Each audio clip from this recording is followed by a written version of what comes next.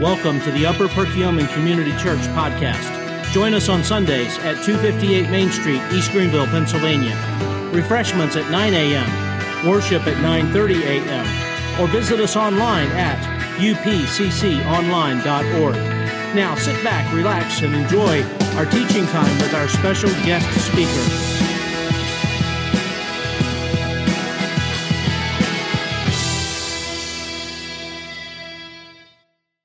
In those days, a decree went out from Caesar Augustus that all the world should be registered. This was the first registration when Aquarius was governor of Syria, and all went to be registered, each to his own town.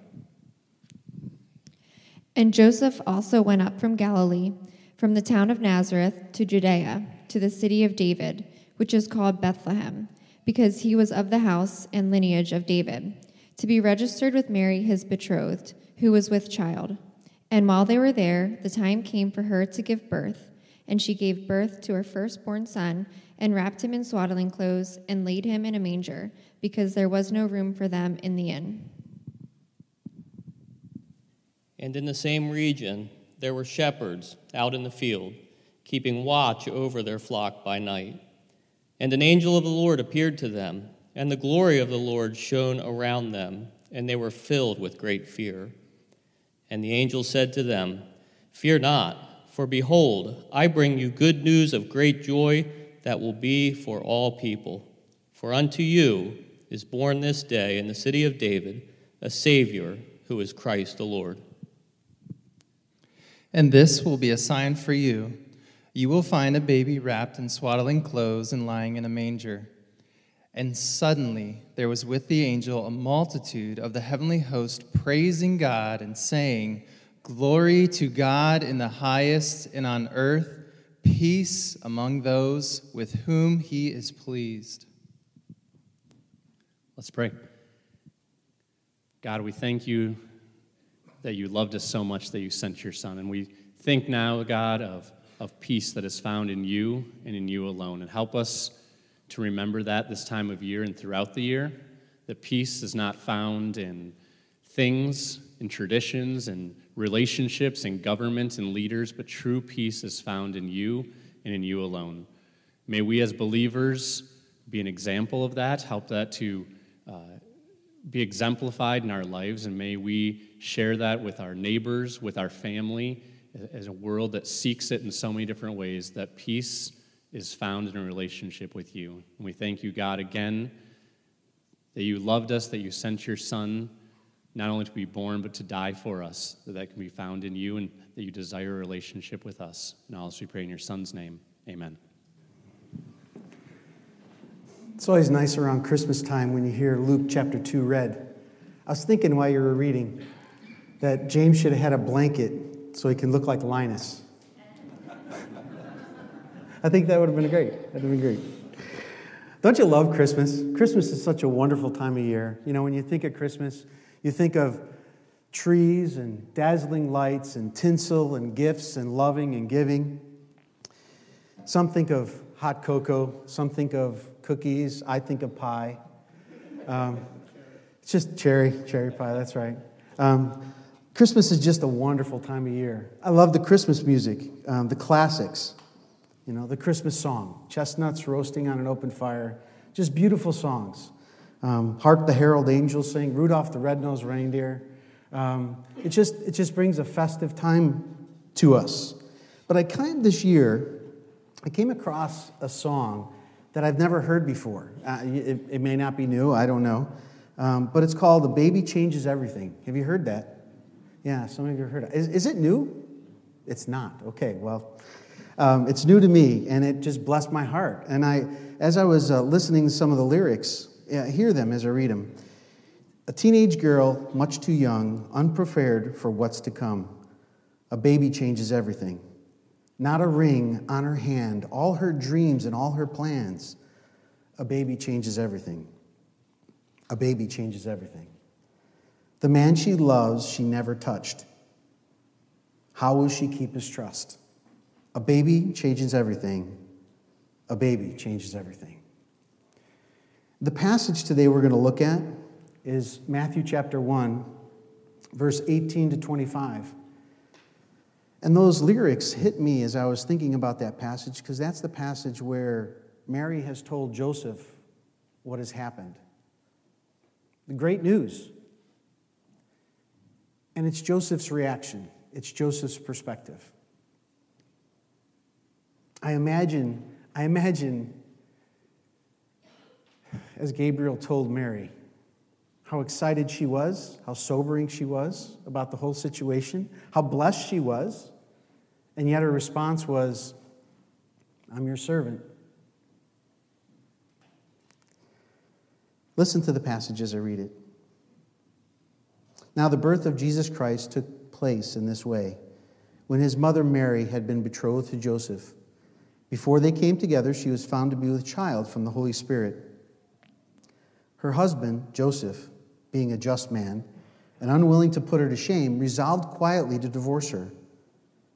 But as he considered these things, behold, an angel of the Lord appeared to him in a dream, saying, "Joseph, son of David, do not fear to take Mary as your wife, for that which is conceived in her is from the Holy Spirit. She will bear a son, and you will call his name Jesus, for he will save his people from their sins." All this took place to fulfill what the Lord had spoken by the prophet. "Behold, the virgin shall conceive and bear a son, and they shall call his name Emmanuel, God with us." When Joseph woke from sleep, he did as the angel of the Lord commanded him. He took his wife, but knew her not until she gave birth to a son, and he called his name Jesus. When you think about that passage, you can almost sense the tension in Joseph's heart. Joseph had a plan, right? He was performing his plan. He was prepared. He was doing what husbands do, especially in that culture, preparing a home for his wife. But it's crazy how a baby changes everything. Crazy how such a little, helpless, totally dependent, very needy person, often stinky, sometimes smelly, changes everything.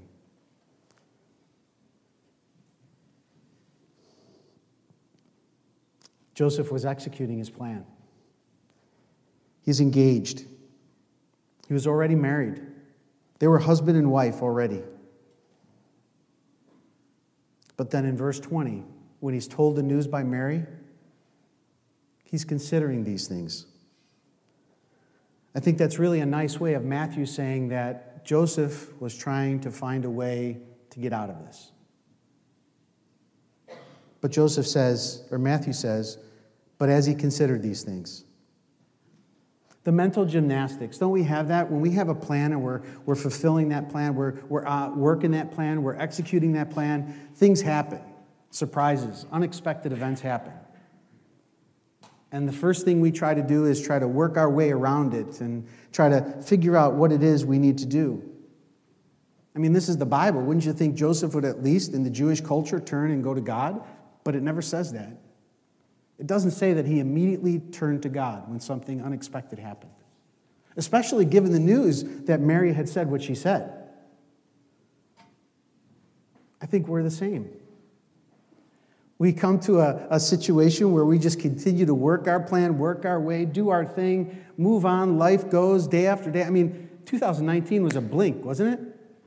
Wow, it's Christmas already. Surprises happened. And you have to ask yourself, how often did I turn back to God in those things when they did occur? I don't think Joseph had happy Christmas thoughts in his mind when Mary told him these things. I think that part of Joseph's considering these things was the fact that he was realizing that his dream was fading. His agenda was fading. His plan was fading. His expectation was fading. He realized that I'm not going to have a house and 5 kids or whatever it was his plan was. That faded from view. And that's what he was considering, I think. Because verse 20 continues. It says, "Behold, an angel of the Lord appeared to him in a dream." I find that interesting that the angel appeared to him in a dream. As I was praying over the passage and thinking about how it would challenge us for a few minutes, giving us Joseph's perspective, Gabriel didn't appear to Mary in a dream, but he appeared to Joseph in a dream. And I think that's kind of illustrative of the fact that Joseph's dream was shattering. The dream that he had, the plan that he had, was going by the wayside. But I think what's really interesting to me is how Gabriel interacted with Joseph. And I think how God interacts with us. First thing he says is, don't fear. I hear him say, Joseph, don't fear. God has a better dream than you could ever have dreamed, than you can ever have imagined. Gabriel relates to him. He doesn't just quote a Bible verse and say, unto you a son is given. He doesn't say that. He says, don't fear. Don't fear. He doesn't say, suck it up. It's time to move on. Accept God's will for your life and move on. Those things happen. He doesn't tell him to bootstrap it. He tells him to don't fear. Don't fear. He knew Joseph's situation too, very much aware of it. And he's not ignoring the pressure, the immense pressure that Joseph must have been under. The tension of the culture, all those types of things that cause us often to figure out our own plans rather than to turn back to God and allow God to work things out. Tammy and I have been at UPCC for 3 months now. We've loved it. We've really enjoyed it. And what I love about UPCC is the interaction. People really want to get to know you. They really want to understand you more, really want to relate to you more. I can't tell you how encouraging it has been to me to be able to just serve here. And I love the way John puts it, living life together. I love that. That's good stuff. And, we go through and we have our own plans, we have our own agendas. I had a situation recently where I offended a friend. Not intentionally, it just kind of happened. I had my agenda and I was doing my thing, and I knew I offended that person as I was praying for them later in the day. The Lord just kept bringing it back to me. And so it was an awesome experience for me to go before that person and say, I'm sorry that I offended you. Now, I asked his forgiveness. I hope he forgives me. And I hope our friendship continues in a wonderful way. Only God will tell that. Only time will tell that. But the point is that the relationships that we can have together as we work together to understand who it is that God is in our lives is an amazing truth that as we know one another, as we relate to one another, as we see God work in our lives, it's an amazing thing. And Gabriel continues in verse 20, for that which is conceived is from the Holy Spirit. That clears it up right there, That makes total sense.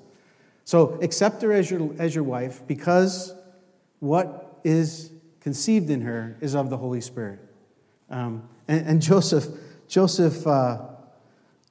verse 24, if you skip down to there, it says, when Joseph woke up from asleep, he did as the angel of the Lord commanded him, and he took his wife. Do you think that Joseph understood all that Gabriel had said? And I think there's times in our lives where we don't either. Where we just, this new truth that's been before us, this baby that's come that changes everything.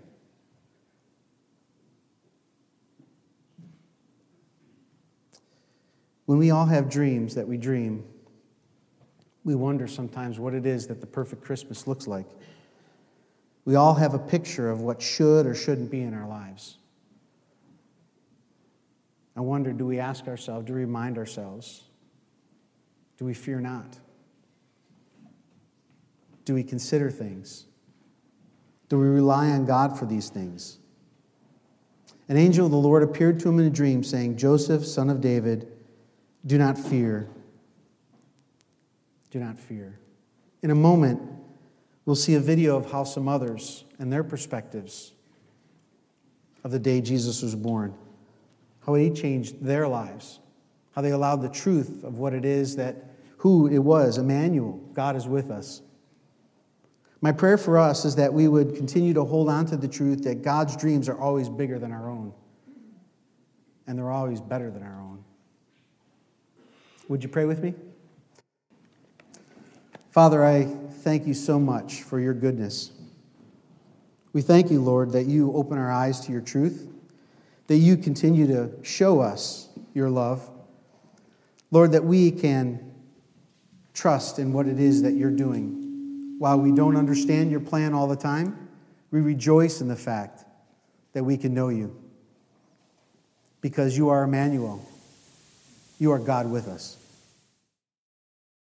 It is said that the door to the stable where the Christ child was born is very low, and only those who kneel can find access. I have taken it for granted.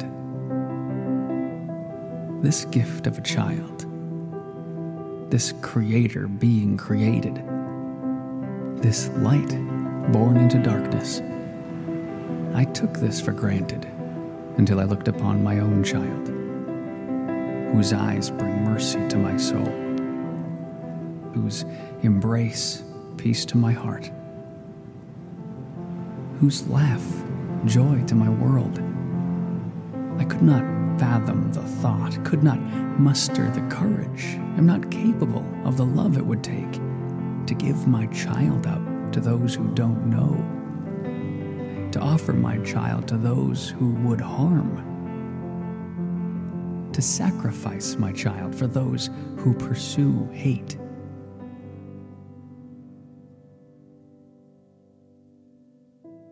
This gift of light, of love, of life, this joy in the world, this peace on earth, this mercy wild, this God, this sinner forever reconciled, provokes a humble response. To offer my heart, to turn my eyes, to fall to my knees and worship.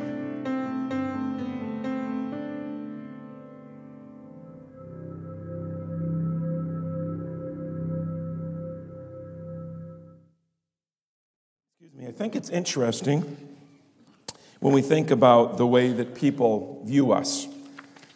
For instance, if James Tompkins, you're up in front, so you get to get picked on tonight, James. If James Tompkins went home, or actually probably would have to go to a costume store, I hope. If he went to a costume store and he bought a pirate outfit, he went home and put the pirate outfit on, he started wearing it around like it was his normal clothes, I guarantee you people would be looking at James that he didn't intend to have look on him, well, he would with the costume on, and would think a lot of different thoughts about James Tompkins. Especially if they didn't know him, they would think, what is that strange guy walking through Walmart with a pirate outfit on?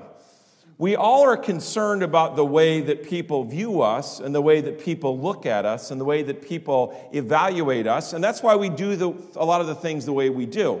A lot of us wear certain clothes because we want to be perceived in a certain way. We care about what people think about us. We talk a certain way because we care about what they think about us, how they hear us, and the way we act. There's reasons that in our mind we think, boy, wouldn't it be funny if I did this, but we don't do this. Now, some of you are instigators out there, and you encourage other people to do those things in your mind and take advantage of them. But most of the time, we don't do that. See, we all have this perception that we want other people to think of us as. And most of the time, the names crazy, ridiculous are not on the top of that list. Oh yeah, James, he's that ridiculous guy that wears the pirate costume all the time. Probably not the title that James is looking for. And we bear those different titles on things, but then we also bear titles because of the place that we're at in life. I am a father, so I have children who get to call me dad, although they usually call me John B. I'm not quite sure where that all came from, but the reality of adult children. I have a wife who calls me her husband. Some of you have the privilege of being grandparents that are called, now I realize I don't know all this right. From moving to Pennsylvania, there's one thing I'm not quite sure of yet, and that is the different grandparent names that are given. Where I grew up from, it would be Grandma and Grandpa Buckley and Grandma and Grandpa Brown, not Mimi, Papa, and all the other names that are out there that are cherished tightly. But they're titles that we have, that we enjoy because we enjoy the relationship that comes along with that. As Ray pointed out in the first part of our service tonight, Joseph had a perception, a perspective of what he thought was going to happen, and that was all changed. When you watch the video, you see that when a father looks at the whole story of the manger, it starts to change. It looks different. If we could take time and think of the different people who interacted with Jesus and the thoughts that they had. Did Herod welcome Christ's coming? Absolutely not. He was terrified of the position that he would lose and thinking that this Jesus was going to be the king of the Jews and topple over him. And so in his fear, he wiped out many children heartlessly to protect his coveted position of king of the Jews at that time. And you can go down through the stories. The innkeeper's perspective was a pain in the neck as this family came, but I can't be heartless and cruel. I got to get them somewhere to stay, even if it's just, as we probably think, a cave that they kept the donkeys and the chickens and the lambs in. And everyone that interacted with Jesus, many of them not understanding fully who Jesus was, had a different perspective of that. From an irritated innkeeper, to a jealous king, to a confused husband, to an overwhelmed mother. But then they at least had a glimpse, Joseph and Mary. But then as Christ came, there were those that were brought into the picture that had a much fuller acknowledgement. When God spoke to those wise men from the east who came, that long journey which started at the birth of Christ and lasted probably over 2 years or around 2 years to get there. 2 years or thereabouts, long travel in order to come to see by following a star what you hope, you think, what's been promised in the scriptures, but you're going to risk all that time, that energy, that effort, that expense, yes, to worship the one true God they would. And what about the outsiders, the shepherds? The ones on the hill, the people that were not wanted to the city because they all smelled like sheep. They knew all the town gossip. They knew as the travelers passed in and out. But as they stood on the outside, they weren't exactly welcomed with open arms in the communities. But they were the ones. They were the ones that got to see the most spectacular because they got to see the heavens opened and had their own show on a front row to be able to hear the angels of heaven declare that Christ had come. Their perspective was very different than Herod's perspective was. And with that news, they ran into town, smells and all, to make sure that everyone knew that they were going to come and find that Christ child. But you know, I think it's interesting that we see this. And we need to make sure as we look at this passage, though, that we ask a second part to what we've been shared as we looked at Joseph's perspective and a little bit of Mary's. But I ask this question: who are we to God? Because it's one thing for how we view God, but the bigger question is, how does God view us? And this passage lays out very clearly what God's thoughts of humanity are. In verse number 18, if you're in Matthew still, if not, you can just listen. It says this: Now the birth of Jesus Christ took place in this way when his mother Mary had been betrothed to Joseph. Before they came together, she was found to be with child from the Holy Spirit.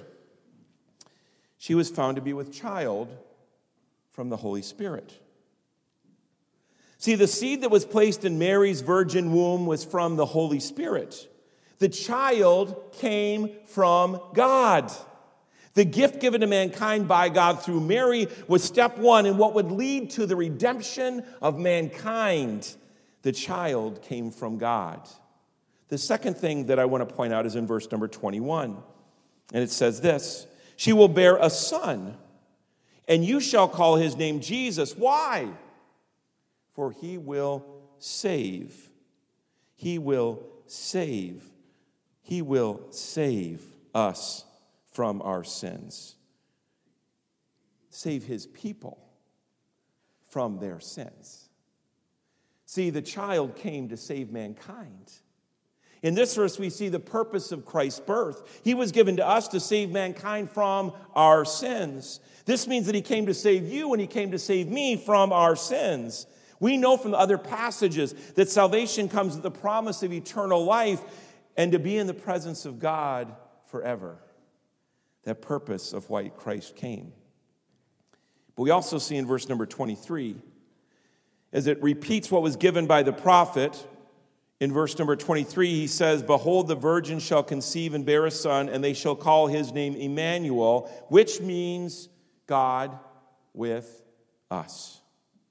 This child was called Emmanuel, God with us. Now, many names could have been given to the Christ child by God the Father, but one was chosen by God the Father, and that was that this is God with us. I love that phrase. Not God over us, not God among us, not God around us, but God with us. Wherever we go, he is there. We are never, ever alone. Let me kind of tie this together. In seeing the descriptive ways that were given for us in this passage, it's very easy to see what God thinks of mankind. So let's review that. He came from God. God, who created mankind, saw that man was in a dilemma. They had chosen through Adam and Eve to tear off the innocence given and take on sin in their flesh. Now, God could have chosen many ways to provide redemption. Why through a baby? Because in Christ being born, we are allowed to see his humility, we're allowed to see his love, and also his humanness. He took on flesh, the Bible says, and dwelt among us. So we can look and say, as I often, when you see the way that Christ was tempted, you can say, hey, look at the way Christ dealt with the temptations from Satan. Man, we can pick that up when we're tempted. Look at the way Christ dealt with the rejection of mankind. We can take that on ourselves. Look at the way that Christ showed compassion on the least of these, showed bravery amongst the enemies of his people in his plan. See, we get to watch his life through the pages of Scripture to know ourselves then how to live. That's why he chose a baby. He not only came from God, but he came to save mankind. Christ was sent so that we would have a way, only one way, to heaven. How? Christ in his innocence took on flesh and lived a sinless life so that he could take on our sin and die a violent death. Why? For our redemption. If he wouldn't have died and took on our sin, we would not have a pathway to heaven, and we would be hopeless. As a pastor, this time of year brings joy to many people. Some of you will leave here and you're going to gather together with family and friends. Some of you will leave here and you'll be able to enjoy some quiet, reflective time of what 2019 brought and rejoice in the gifts that God's given. But some tonight, this will be the first Christmas without a loved one, or the 10th Christmas without a loved one. For some tonight, this will be a time of loneliness, of heartbreak, of broken relationships. And looking through the eyes, the enamored eyes of the world where Christmas is only about happiness and has no room for heartache, they can't offer us anything but presents wrapped in empty boxes. But Christ can offer a balm for the broken heart. He can offer hope for the hopeless. He can offer purpose and direction for the directionless. And he did all that through the birth of his son, which led to the life of his son, which led to the death of his son, his burial and his resurrection, where he conquered death, hell, and the grave, so that you and I can have hope and direction and purpose and peace and peace. He came to save mankind. He was called God with us. God called his son a name that carried with it a deep affection for us. This child sent would not only live among man and die for their sins, but would always be with us. I love when Christ left the earth, that God sent the Holy Spirit, so that you and I that have a relationship with him, we have the Holy Spirit living in us. You leave here tonight, if you're a child of God, with the Spirit of God inside of you to comfort, to direct, to encourage, to confront and to be able to convict of our sins as well. But he's God with us. Now, there's one thing to be among people or around people, but there's a completely different when you're with people. Because the concept of with brings with it a concept of connectivity, not just presence. So when I'm around somebody, I can be around them, but not really with them. I remember in my younger years of marriage that my wife, when I would be watching certain television programs, I would get locked in, and she would talk to me, and I would not hear what she was saying. And she would say, I want you to look at me when we are talking so I know that you're at least a better chance of hearing me on that. I want to know that you're with me on this. Now, any parent here will say the same thing about their child. And I remember one of my children one time taking my face in their hands going, Dad, listen to me. That's when you really know you're not paying attention.